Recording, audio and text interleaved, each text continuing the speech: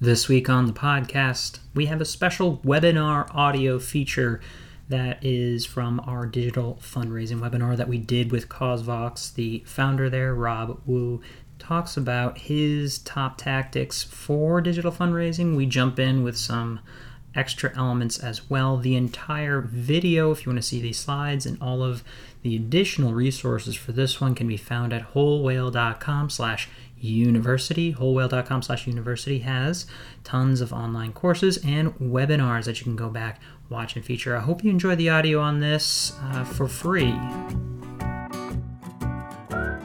This is Using the Whole Whale, a podcast that brings you stories of data and technology in the nonprofit world. My name is George Weiner, your host and the chief whaler of wholewhale.com. Thanks for joining us.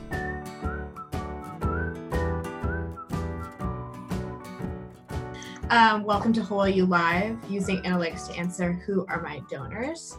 This voice is Meredith Esquivel, Marketing Manager at Whole Whale and Dean of Whole Whale University. Whole Whale is a digital agency that leverages data and technology to increase the impact of nonprofits and social impact organizations. And Whole Whale U is our capacity building platform, so we have courses, templates, and more. And I'm joined by CEO and founder of Whole Whale, George Weiner, as well as the CEO of CauseVox, Rob Wu. Before we dive in and I pass the mic over to them, I just want to note that we will be sharing the deck and the recording after today, so keep an eye on your inbox. And we will have time for Q&A throughout the presentation, so you can direct those questions to the chat and I will read them aloud. With that, I will pass the mic over to George and Rob. Hey, Rob, thanks for joining us, buddy. We're going to be going through these slides. As Meredith said, you will get the ability to get this recording afterward. We're saving it. But Rob, why don't you give us an intro to CauseVox and get into it?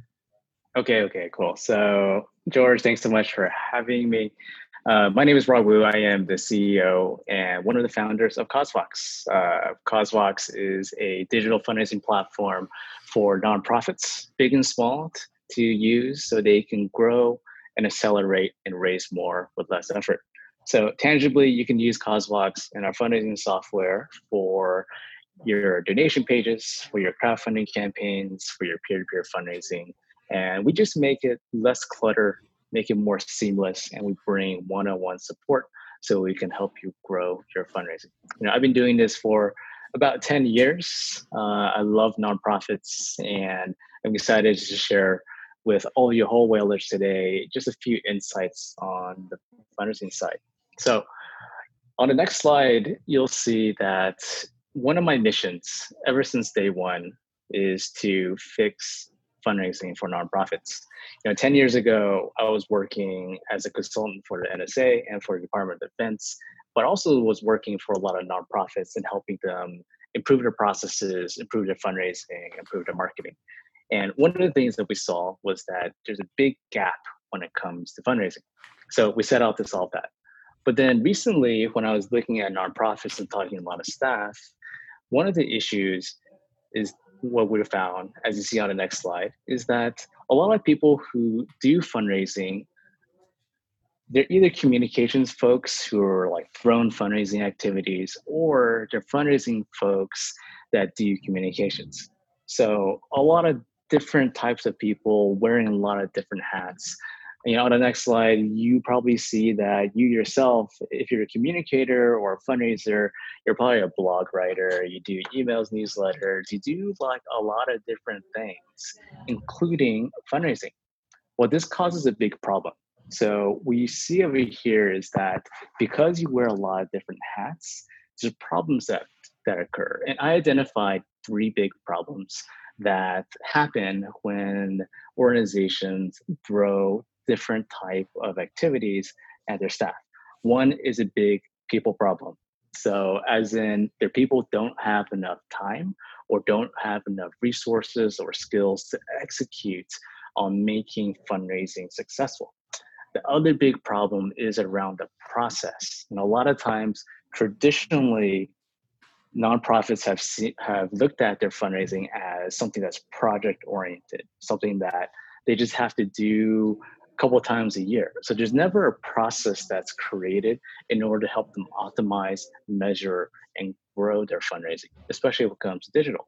Then very lastly, the big problem that we identified is around the technology, where I would say a lot of folks today say they have clunky technology tools, they have things that just don't work as well, that actually are a hindrance to their day.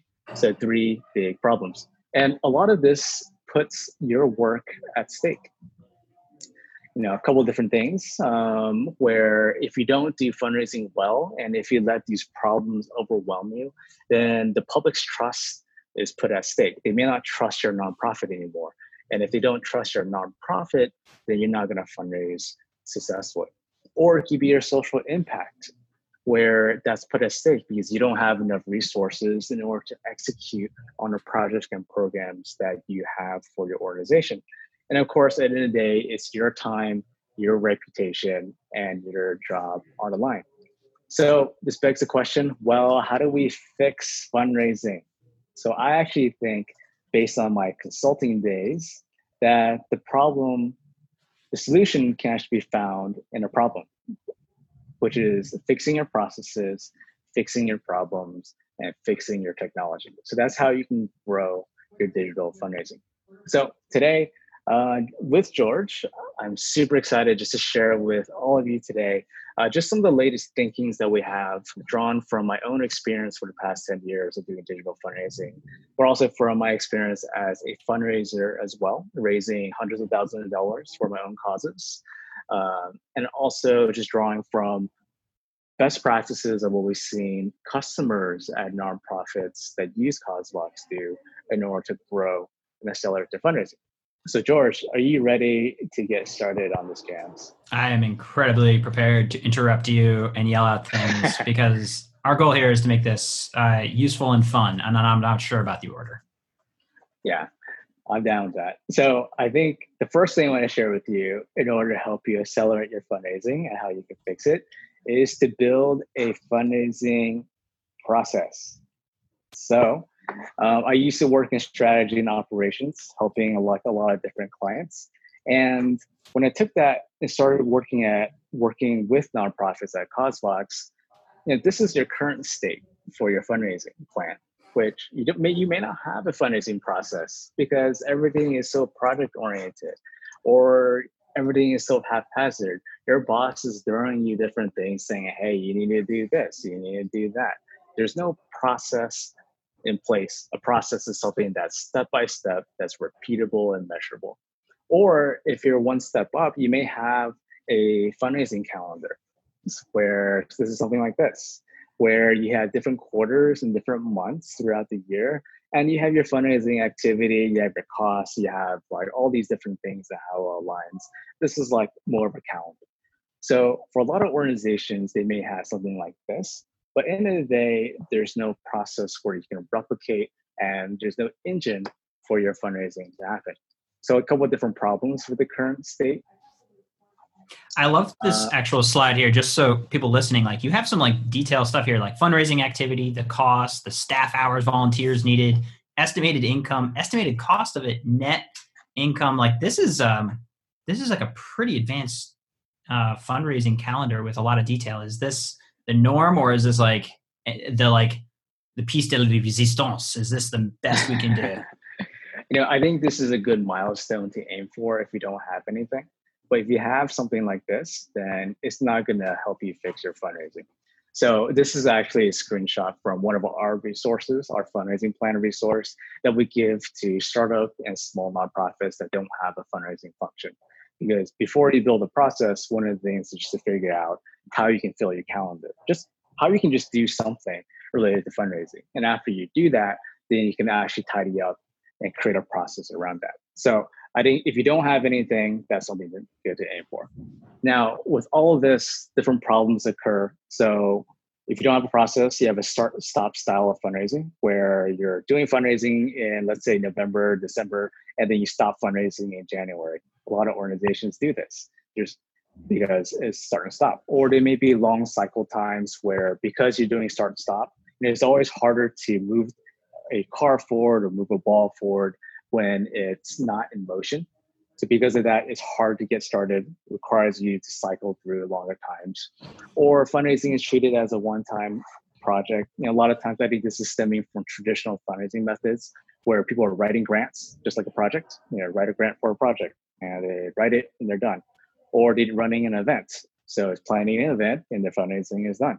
And in the day, it's not a repeatable process. So a lot of things that make fundraising clunky. And if you're thinking about, well, why can't I fundraise more?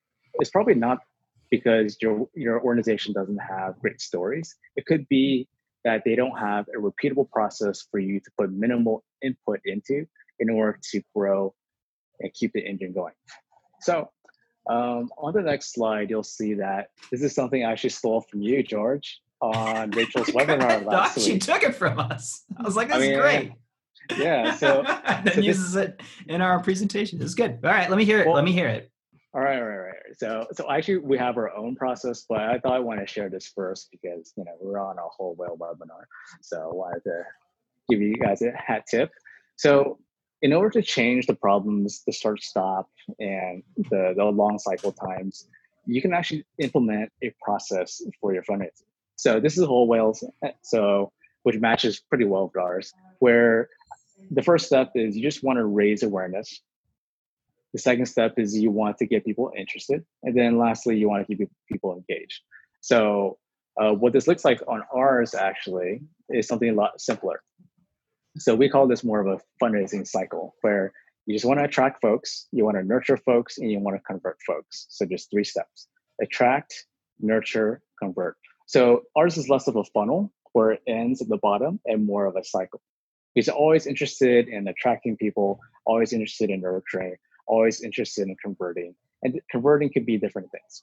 So very tangibly for all of you, so attraction means, hey, first part of the process, do things that cast a wide net. At Whole Whale, you all talk about raising awareness. For us, it's about just getting a net out there. So posting on social media, writing blog posts, running Facebook ads, for example. So doing things that allow people to find you or read about you. After that, then you want to nurture these folks.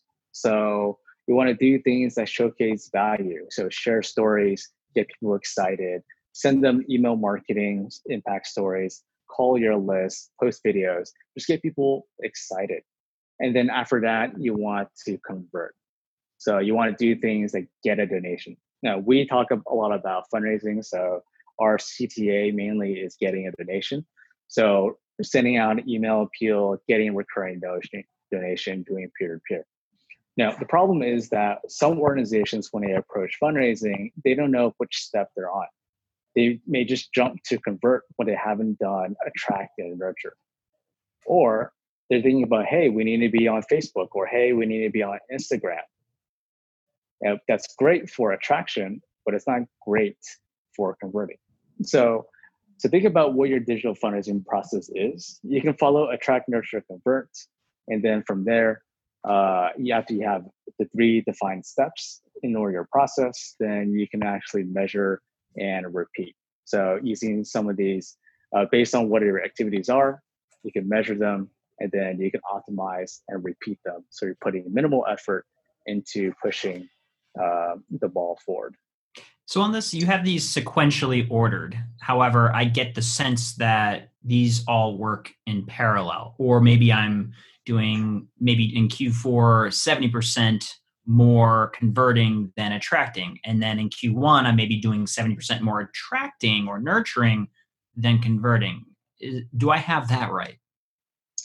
I would say if you want to simplify it, if you're basing fundraising off a calendar, then yes, like more of your activities during year end are focused on conversion, and then more of your activities early on in the year are more on attraction and nurturing, just because nonprofits still follow this fundraising cycle. But I will have to push back on that. I actually think that nonprofits don't have to always follow that schedule. They can always be attracting, whether it's beginning of the year or the end of the year. They can always be nurturing, and it can always be converting. So it really depends on the newness or freshness of your leads. If you're getting contacts, then you want to make sure that you nurture them before you convert them. And it's really based on when you acquire that contact. So it can happen throughout the year. Yeah. Some metrics over here, if folks want to follow it. So once you have 3 steps, for example, then you can actually measure the output of those 3 steps. So for example, first stage, attracting folks. Then you want to make sure they have 1 metric or 2 that you can easily report on and follow. So for most nonprofits, there'll be number of email contacts they get onto their list, or number of followers they get onto Facebook or Instagram or whatever channel they're using. So this will actually help you define, hey, are the activities that I'm doing when it's attracting, is it actually growing? And then you can report that on a periodic basis, monthly or quarterly, whatever it is. Same thing with nurturing. So nurturing, you want to look at different things. Common metrics are like open rates as well as page depth. Page depth is how deep someone is on your site, how many pages are they looking at. And I'm sure George can explain this a lot better than I can. And then lastly, conversion, like your donation page conversion rates, your number of new donors, reporting on that. So once you have 3 steps, you have 3 metrics to follow. And then every single day, every single week, you can actually see if you're growing fundraising versus just saying, hey, once a year, I'm going to look at December and see how much I raised. So 11 months out of the year, you're actually flying blind. I like the categorization of putting them in the buckets, and then saying, if you're only focused, if you're doing fundraising on number of donations and all of a sudden that number goes down and you're like, why did it go down? And then you realize like, oh my gosh, our newsletter has been broken. Our registration hasn't been working for the past 6 months. So we have nobody new in the pipeline, but we didn't feel the effects of that until downstream 6 to 9 months. And that's just like one of the many things that can kind of go sideways. The element I would add also in Attract is I would push you toward meaningful measures of attention. Attention is the currency that we are playing with, fighting for, and building on. I want 30 seconds or more of someone's attention across these platforms. So my edit here would just be saying, if you are getting a follower, make sure that follow or that post or that video is capturing your 30 seconds branded with your narrative, pulling them and surrounding them with your story. Yeah, absolutely. I just put in a GIF here because I love GIFs.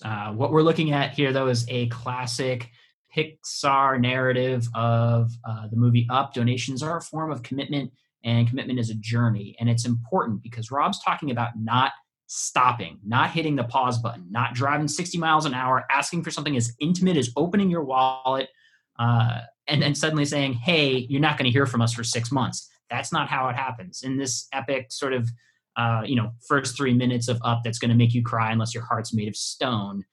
They meet as kids, they date for a while, they get married and continue on in this narrative. But it's important that just because you get married, it's not like you're not going on picnics or not being friends. It is part of this narrative that I think I'm hearing from Rob, that we're constantly attracting, delivering value, and giving these opportunities, of course, to give and commit. Also, in this narrative, it's important that Pixar didn't start with them getting married.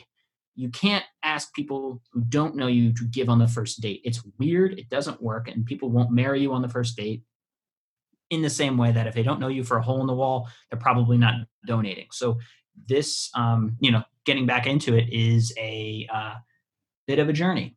Rob's also mentioning about this plan. He has a super detailed plan that you should definitely steal because that's what we do here. We steal out of love. Q1 through Q3, I'm just showing you an example. Like you can have this narrative calendar. Q1 through Q3, we're growing an audience, sprinkling in giving episodes. And then disproportionately, I'd say most folks are going to have giving in Q4. Keep in mind, though, that people give throughout the year. While more money is technically given in Q4 and even like 12% of overall giving happens in the last 3 days, which is kind of wild. So make sure you're still asking up until the very end. It's still important to be doing all of those elements that Rob mentioned throughout the year and have a plan. What you can kind of get sidetracked by is, oh my gosh, my board member's kid is, all about this new platform. We suddenly have to jump onto it. And then suddenly you're sidetracked out of the need to just to play on pointless platforms like TikTok. And absent of overall macro strategy, you can quickly waste your time on the interwebs. Yeah, that's right. George, you talk about how attention is the most valuable currency when it comes to marketing and fundraising. And I actually think that time is the most valuable currency at nonprofits. They don't have time to waste. You only have limited amount of time to get your work done. And as we talked about, you're wearing a lot of different hats.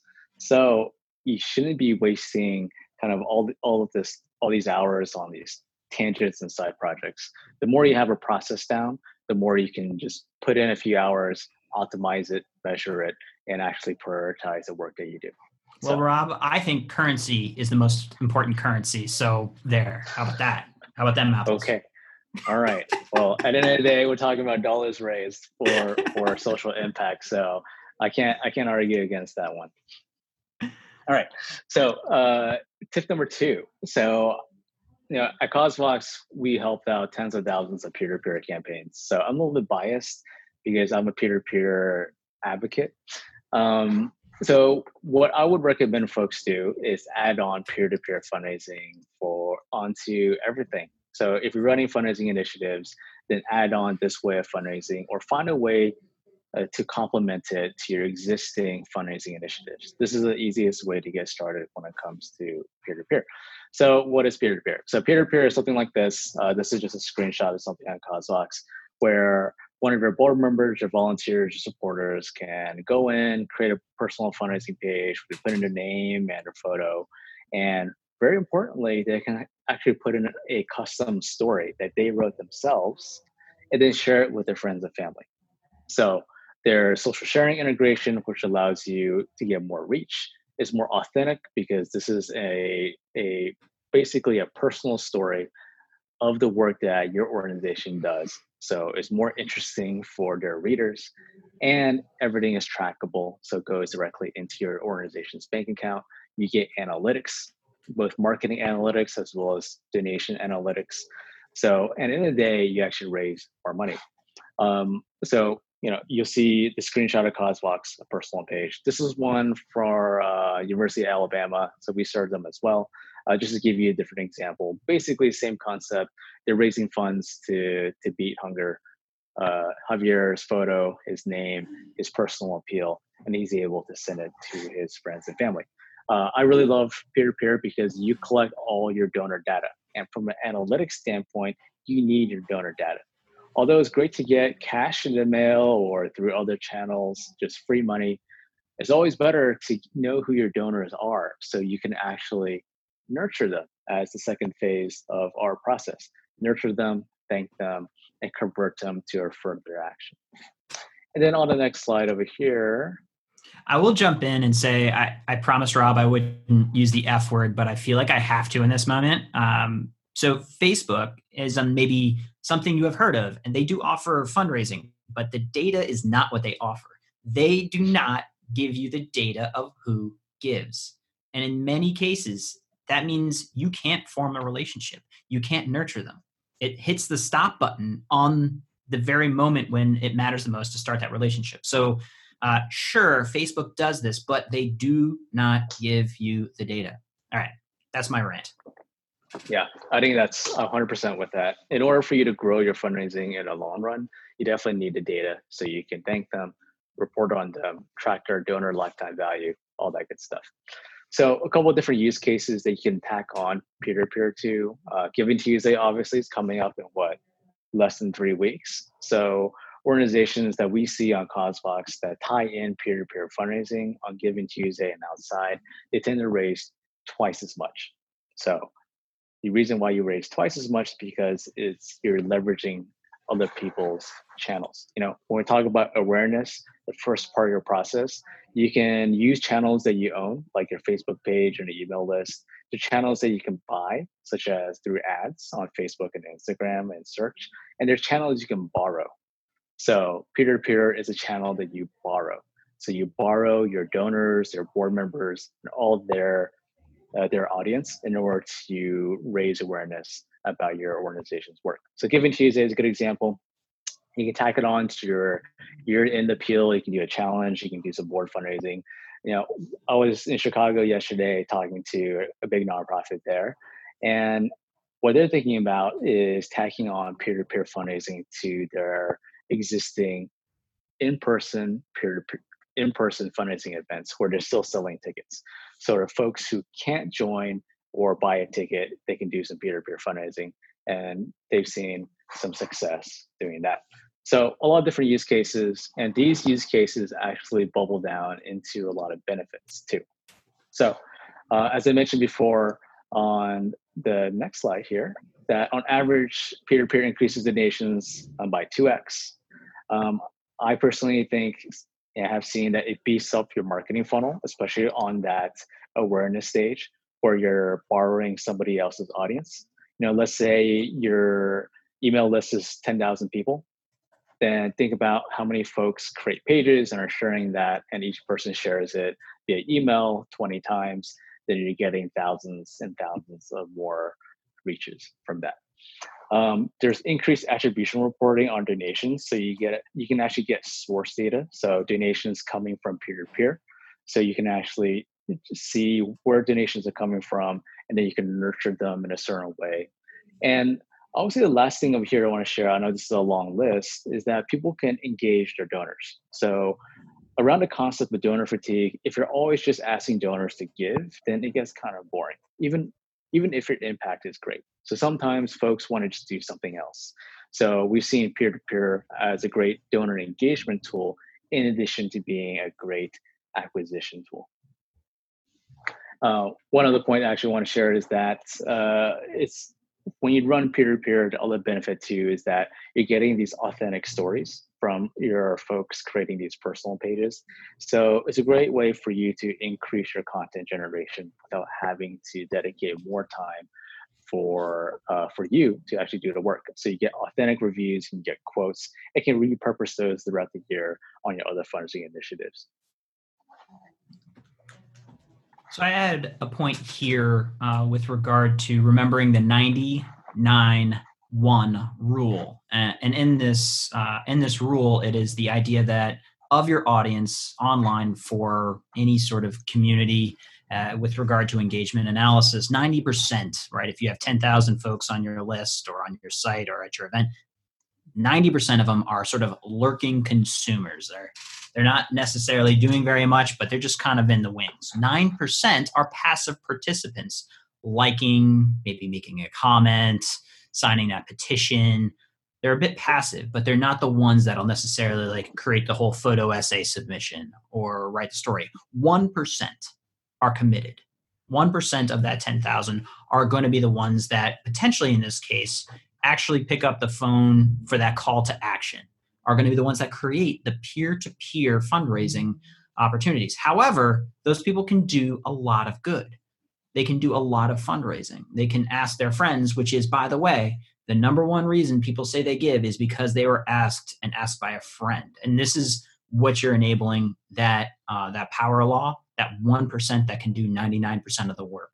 So I want to sort of couch this in, if you put out this call to action, don't be disappointed when 100% of your supporters don't do this, and use as a benchmark, can I get 1% of my overall audience that I've been growing and nurturing? Can I get 1% of them to do this? Because that is still a pretty big win. Yeah, that's a huge win. And if you do your job right before you do peer-to-peer, then if you're actually nurturing your base, then you'll get more conversion. So you get 1% and maybe even more if you're doing your job right when it comes to building your fundraising process and spending the time nurturing your base. So number 3 over here, number 3 in terms of advice is to use donation landing pages for better data and better conversion. So what is a donation landing page? So it comes in different forms. One form is something like this. So Glad, one of our customers, uses our campaign sites to create a landing page where it hosts how much they're raising, how much time is left, how many donors there are, so they can put in content, video, text, all that good stuff, as well as social sharing is integrated. Organizations use our campaign sites because their websites have failed them. So it's hard to edit. It's hard to edit their website. It's hard to get their IT person involved. or the website is more informational versus fundraising focused. So see that a lot. So as a comms and development person, you can't touch your site. So you kind of have to develop your own campaign site. Great thing is there are tools like CauseVox that you can use to improve the performance of your digital fundraising. So this is what it looks like that you can use, and I like it because you can actually plug in typically better tools into campaign landing pages than your site, where it might be easier to, where you can track Google Analytics, you can track conversion, you can track data. So this allows you to run your fundraising and improve your process a little better. On the next example, this is School Lunch Fairy, a smaller organization. And you can do something just like this as well. One thing I want to point out is they're also showing the number of impact in terms of school meals that this campaign has raised. So when it comes to nurturing and telling stories, it's not just about getting a donation. A lot of times it's about showing donors what kind of impact that they're having. So tools like this are built into donation landing pages so that it helps your donors feel like they're more tied to the story. And then very lastly, in this last example, is that you can even use campaign landing pages, donation landing pages for your corporate sponsors. So super flexible. So it's not just related to your organization. If you have corporate sponsors, you can even leverage them for some fundraising. You can co-brand a specific page, which is a lot easier to do on a donation or campaign landing page than your own site, where that corporate sponsor can share it with their networks and their employees and customers in order to raise funds. So a couple of different examples over here.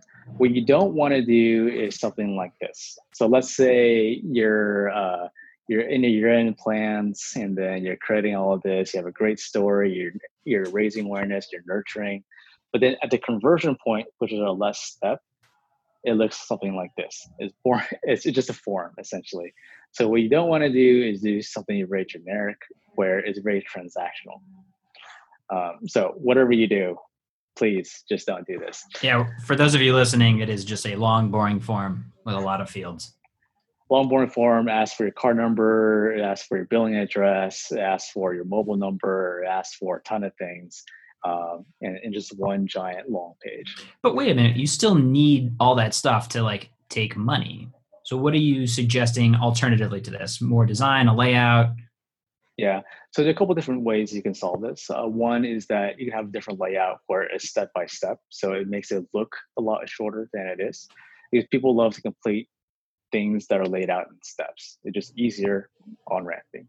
The second thing you can do is you can actually remove some fields. I think back when online fundraising first started, a lot of organizations were collecting billing and postal address. Now that CRMs have gotten a lot smarter, organizations have stopped collecting that, where they don't need you to enter in your billing address again and again and again. It stays the same. So they're only asking for a credit card, and then that's it. So it increases conversion rates.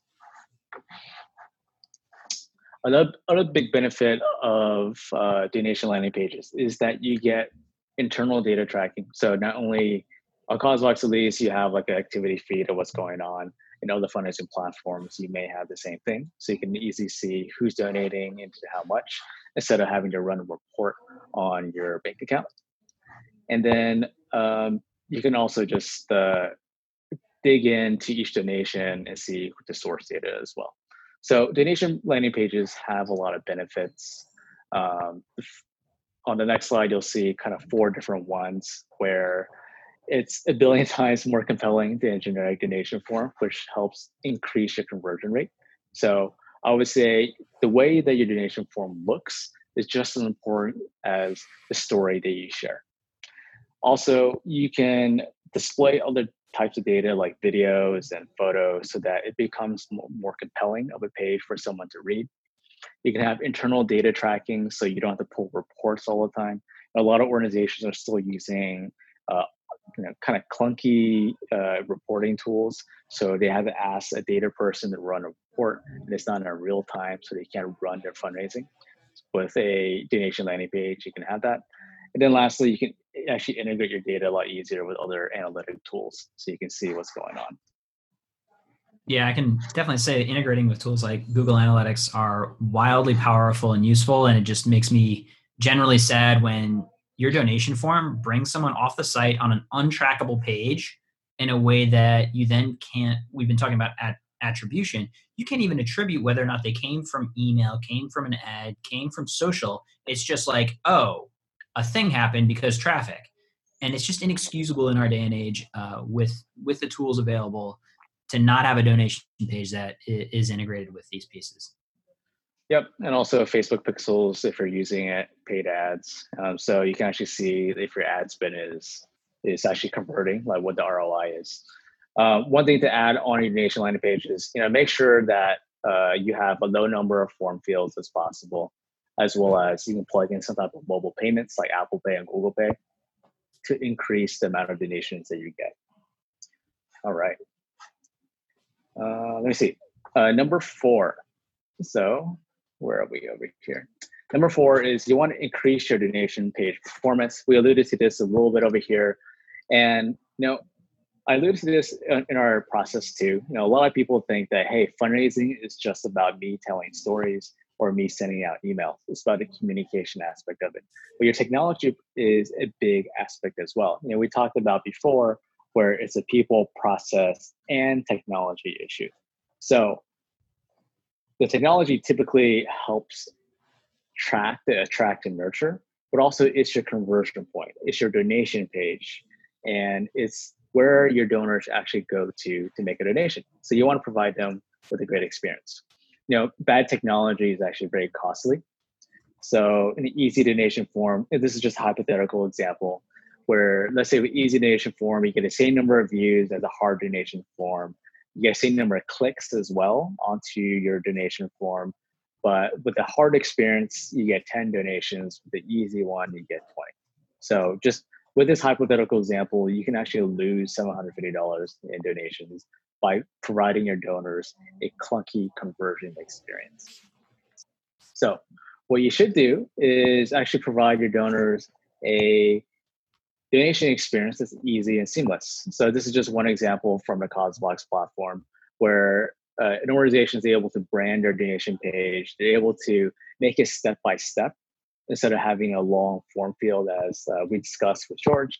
And we actually have donation tiers that tie to a specific impact as well. So what you don't want to do is just have something where it has amounts. Like with this over here, is it really about impact or is it really about you just wanting a transaction? You want to make your donors feel like they're giving to something that helps increase your impact. Here's an example from the North Texas Food Bank, and it may be hard to see on the screen, but they tie each amount to a specific impact. Like for example, $100 in terms of donation helps them access 300 meals that they can provide. So when you give donors and give them a way to tie their donation to some type of impact, it helps your narrative as you're nurturing them along in the process. And very lastly here, a great tip is to always give your donors a way to cover any type of fees that you have. We're so accustomed to paying tax and tip at restaurants and meals. So your donors are also happy to give you a little bit more percentage when it comes to making a donation. So on our platform release, what we've seen that 75% of donors opt in to covering your platform fees for you. So this is an easy way for you just to increase your fundraising without any type of effort. So I definitely recommend that you put that in. This is a slide over here. I just want to just say, like, it's just like for those listening, an actual checkbox. You've seen it before, and it's great that you're sharing those data because you're like, whoever clicks this, or like, I never click that. I don't care if you never click that. 75%, and they have a large data set, are actually doing that, which makes the platform effectively free in that moment for that transaction. Mm-hmm. That's right. And this is a slide I actually stole from Rachel in last week's presentation, where I think this illustrates the point that you just talked about, George, where having a long form field means less donations. So you want to make something that's easy so donors can go through that. Yeah, the instinct is less always gets more. We're showing you in a ridiculously long form, and fewer fields equals more money. It's actually proven time and time again in UX that every extra field you add can decrease the overall conversion rate by an additional 10%. And when you have a donation page that on average is losing about 85% of people that land on it according to M&R benchmarks for 2018, like, you need to fight for every percentage point, probably showing us, the downstream effects of, wait a minute, even if 30 people end up on that page, there's still a final conversion that has to happen, even if someone's motivated. And you're like, I don't believe it. You're like, look, people are lazy in aggregate. And so you have to make it simple. This process has to be pretty baked. Talking about Google Analytics, we can actually track this and find the drop-off points once analytics is in there with funnel visualization, looking at the donation page where you enter, then the personal information and the one-time drop-off. And you can see if you have outliers or any problems. And in this example, I'm showing you what happens when 1,000 people start at the funnel and then end up with just 10 donations. And you're like, all right, we're losing humans. Is this over or under what I expect? How can we improve the steps? The language is something confusing. And that's where testing comes in.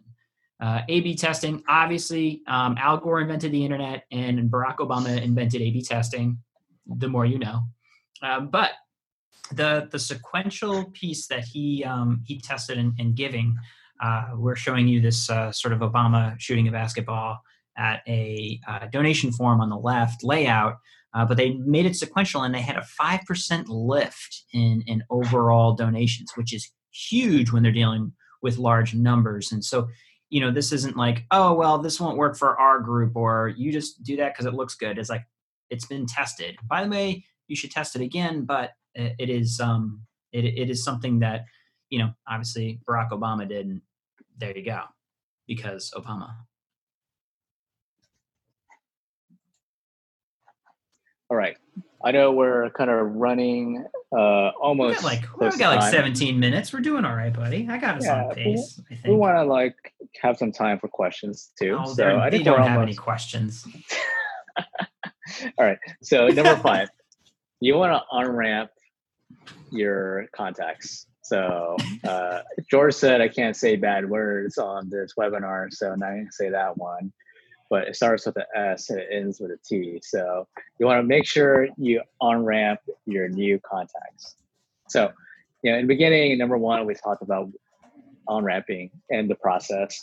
The on-ramping is really around the nurturing stage where, yes, you're sending out newsletters, you're posting on social media, and then once they get to you, once you have their email address, or even once they start following you, what are you going to do in order to educate them and move them along to further nurturing? So that's what we're talking about here. So just some brief on-ramp tips. So you want to match medium with medium. So medium is what kind of channel they came from. So if someone found you with a blog post through organic search, for example, then what you probably want to do is take a look at what page they landed on, what pages they read, and then serve them up a nurturing campaign that is similar to where they came from. Similar in type, tone, content, because that's what attracts them. Or, for example, let's say they came in through social media. They followed you on Facebook or something like that, or you got their email that you subscribed through your Facebook page. Then you know that this person loves being on Facebook, probably. So you want to nurture them on through Facebook and through similar content they have on there. So you want to match medium with medium. When you don't match medium, you're kind of putting two puzzle pieces that don't fit together. The other thing I want to add on is that you want to segment your new contacts by source. So this is very important especially when it comes to peer-to-peer fundraising, because the donors you get through peer-to-peer fundraising, they don't know about your organization in a way that your existing donors or donors that come directly to you know about you. So you want to have an on-ramp for those peer-to-peer donors in a way that is basically just starting from scratch, where they can learn about that you're a nonprofit and that whoever friend that they have is tied to you. And then from there, you can on-ramp them in a way that makes more sense than a generic way. And then lastly over here, is just create an on-ramp process, create a nurturing process. And then when you have the process, you can actually optimize. So those are kind of my 3 tips when it comes to on-ramping. And I'd say in terms of that process, this can be automated. I don't want you to have to feel like once you've created it, you then have to like handhold every single person in the door. You need to think about what that welcome series looks like. If it's someone new on your list, are they getting the generic drumbeat, or do they get 5, hey, this is us, this is what we do, over 5 messages over 5 weeks, where they have a separate messaging chain, and then they're also additionally a part of the overall drumbeat. You can program that. You can program birthday notes if you have their birthday information. By the way, you can program in giving anniversaries automatically with a number of platforms. MailChimp is a very popular one. You can put that in there very, very easily by uploading a certain date field and setting a, hey, you gave last year. That's great. And by the way, this doesn't require you handholding and going through. So if you find yourself doing a sort of incremental line by line bit of work and messaging out, just take a beat and say, is there a way to automate this? Can I put a lot of care into this message and then have that care go out on a type of schedule? Yeah. One of our customers, Testiga Cancer Foundation, I'm actually going to visit them tomorrow or tonight, I forget. And they have an integration where they basically integrated ConvertKit with CosVox. ConvertKit is a email automation tool similar to MailChimp or Constant Contact. And once they get a new donor or a new fundraiser, then they're sent an automated nurturing campaign where there's a series of emails and are sent to that contact. The benefit of this, not only is it less work from you because it's automated, but you can actually see with each email, like if someone is opening it and if they're reading it. Once you have that process and those metrics in place, then you can go in on a week-by-week basis or month-by-month, whatever that period is, and then tweak those emails, tweak your subject lines, tweak the content so you can improve your benchmarks against yourself. I think, you know what, that may be worth the entire webinar right there. So one more time, talking about that automation, this is where the smart time is spent. Consider that moment where you've created this thing one time with care that then produces value over time, requiring 0 extra hours of that precious commodity called your staff time. So this is a great place if you're like, where can I really improve what I'm doing? How am I planning for 2020? Like, steal this, do this, take 2 in the morning. You're welcome. Thank you, webinar. That's the time currency that can increase right there. Time currency to currency, which is the best type of currency. Exactly. All right. So let's do one more over here. So the last thing over here that I want to share is about upgrades. So now I can see why a lot of fundraisers and nonprofits don't do well in fundraising, because they're not salespeople. They're not slimy, money makers like I am over here, where I always think about. And you know this now because I told you kind of my how I grew up, is that my parents always talked about money. So now I'm thinking a lot more about money. So one of the things you need to do as a fundraiser is kind of take off your social good hat and then put on your sales hat. So what you want to do as the easiest opportunity for you to grow your fundraising is to raise more from existing donors. So just to break it down, there's a lot of ways to make money. One way is to just attract more customers and donors, right? That's the hardest way. The other way is just to get more from your existing donors. So that's easier. It's warmer. So what you want to do over here, just some tips, just quick things that work really well, is that you can include an additional call to action in your donation receipt. So whatever donation receipt you're sending out to your donors, whether it's automated or whether it's on a one-on-one basis, then just add in an additional thing that your donor can do. So this one over here is for your one-time donors, you can actually upgrade them to a monthly recurring donor. And then you can give them a reason why. And they can just click here or reply back to your email, and then you can manually set them on a recurring donation. So That's something that's worked very well for our customers. So one-time donation, let's say you get at $75 a year versus a monthly recurring donation, 75 versus 25. 25 is less to that donor. So it feels a lot less, but then the retention rate is higher. So you're actually getting a lot more funds, just to illustrate the differences between a one-time donation and the value of the monthly recurring donation. The other thing you can do. Your big takeaway here, though, for people listening, it's like one-time donation. He maps it out: $75 a year versus a $25 a month with 80% retention. Turns into $240 a year, or roughly 3x more donations. Reoccurring giving. There's a reason people do it. SaaS model businesses, software as a service with monthly subscriptions. There's a reason why we're all paying for Netflix and they're doing so well. And by the way, now we have to pay for Disney as a subscription model. It is such a reliable form of business, and it moves you from that sort of one-off DVD sale to the Disney subscription model. And it works. And this is the math, right? Any way you math this, it's going to produce more money. It's a harder ask, but this is a fantastic tactic.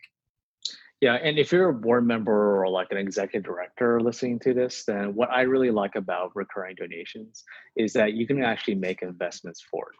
Because the churn rates typically for recurring donations are very low, churn being people who stop their recurring donation, you can easily predict how much donations and revenue you're going to get every single month. So if you know how much you're going to get every single month, just like a paycheck, for example, then you can actually think about, well, I want to make investments forward into my project or my program, or we can afford to get on some type of capital lease so that we can grow our projects and programs. It allows you to invest forward throughout the year. The other thing that I want to share over here as a quick tip to on-ramping and onboarding is when you're doing peer-to-peer fundraising, this one tip actually raised, I believe, $10,000 to $15,000 for one organization in value. They just said, hey, when someone signs up for a peer-to-peer page, we're going to send them a custom email as the first part of a nurturing campaign.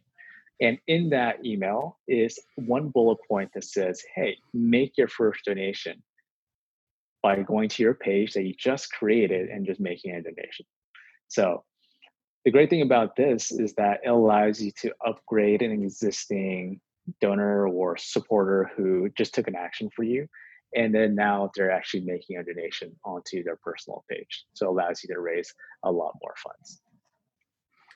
I'll note that we're talking about segmenting, and in this sort of slide, I'm showing you that this like sort of almost Bernie-esque type of 1% own 99% of the wealth, but it's absolutely true. 1% of your list has 99% of the wealth. If you are messaging everyone the same way, that includes the sort of like billionaire in your backyard. So find them, message them differently. There are ways of appending data, but there's also ways of figuring that out and considering who your whales might be. Yep, and then just two more ideas when it comes to upgrades. One is an easy one, just an opportunity for folks to share with their friends, so that they are going to an event or made a donation. And then secondly, if you're integrating peer-to-peer, the opportunity to create personal pages as part of something else. Some final points here. Start getting your questions ready as we move toward the end of the webinar here. But the where to find numbers, we can look in Facebook Analytics. Those numbers are there when we add the pixel and track it. You have to have the Facebook pixel set up on your site, though, and also on donation forms. Rob already mentioned it integrates with their platform. Same thing with Google Analytics. Both of these analytics platforms are technically free, and then will allow you to see the source medium, for example, inside of Google Analytics of was it organic, was it paid, was it other referral, and whether or not they converted. I want to make a note that if you are spending money to acquire donors, make sure that you don't lose money. Make sure that the cost per acquisition, this may seem obvious, is less than the lifetime customer value, which means don't pay $100 for someone to give you $10. That's a bad idea. That's called losing money. You can calculate your donor lifetime value. We've mentioned it a bunch of times, but effectively it's the total amount given over that one-year relationship, beyond 1 year, over the lifetime of as far as you can track with an individual user.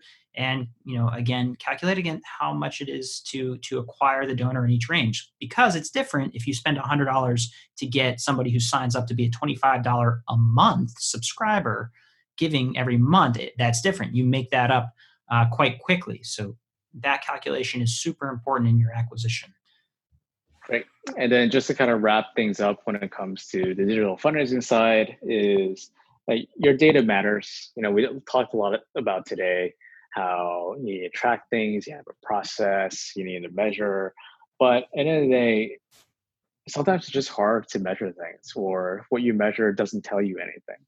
So you kind of have to trust your gut from time to time, where you have to say, hey, I think this works because I've seen this work somewhere else, or based on my experience, we should do X, Y, and Z. So that being said, other thing too that works really well is to use both quantitative and qualitative stories.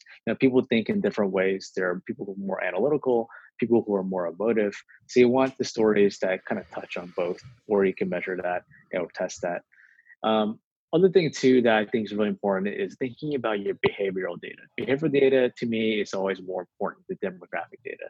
I think still a lot of folks are tied to saying, hey, we need to look at our donors, look at their age bracket, for example, and then we'll use the right medium for the age bracket. So younger people will use online and Facebook and social media. For older folks, will do direct mail.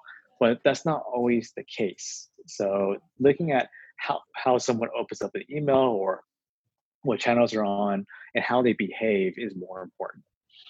And then lastly over here, I think what's really important is just really think about your process. Have a fundraising process, then measure that process and make improvements to that process. Then all these tips and tricks and new social media things will nicely slot into those buckets so that you know what's important and what you should focus on. Cool. Well, we've got a few minutes left for questions, Meredith, if anything has come in, and it doesn't seem like it. So I'll add a couple more pieces here. There are fun multimedia tools just as bonus tips for you. Canva.com/nonprofit is great for creating images of all kinds and all sizes for all platforms. We're talking about a lot of these like visuals here that need to accompany that donation form. Canva's going to like save you from yourself. Quick.gopro.com is a great little app actually for creating videos based on assets. And another one, wevideo.com/nonprofit is another one for non-editors to create videos that can tell your story as you close in toward the end of the year. Okay, shameless plug. We have a plugin also, getlighthouse.io, that will take that Google Analytics data and then allow you, remember we mentioned 85% of folks leave that donation page. Well, we have an activity segment that you can create based on those data that will, if you have their email, give you a list of emails that, let's say, visited a donate page but had not completed the donate goal. So you can actually message and be like, hey, did something go wrong? How's it going? And that might be worth that type of recapturing. Okay, keep in touch. We are rob@causvox.com and university@wholewhale.com. And we have university courses, as mentioned. Also, Rob has some rival courses, so buy them both. Obviously, they're not rivals. I think they complement each other. They're in bitter. We're the biggest frenemies you've ever found online. Like every type of search, it's like who you're going to go with, Whole Whale or CauseVox. I should go with both. Click both. Why not? Just click. Click both. Awesome. Any final pieces, Meredith? No, thank you both for coming. Thank you to all the attendees. If you have any questions, you have our contact information. Yeah, I hope everyone has a great week. Thanks again. All right. Thank you all. Bye. Take care, Rob.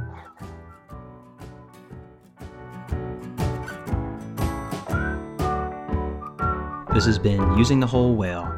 For more resources on today's show, please visit wholewhale.com/podcast and consider following us on Twitter @wholewhale. And thanks for joining us.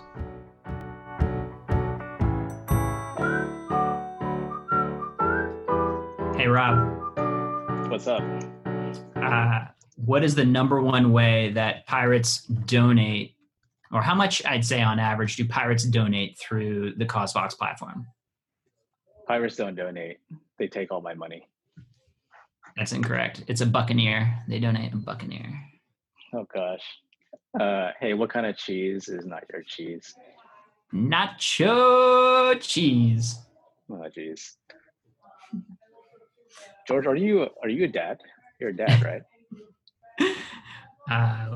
Why do clams rarely donate on CauseVox? Because they don't have any money. They're shellfish, buddy. They're so shellfish. On that one, we'll get started. Thank you to everyone for tuning in.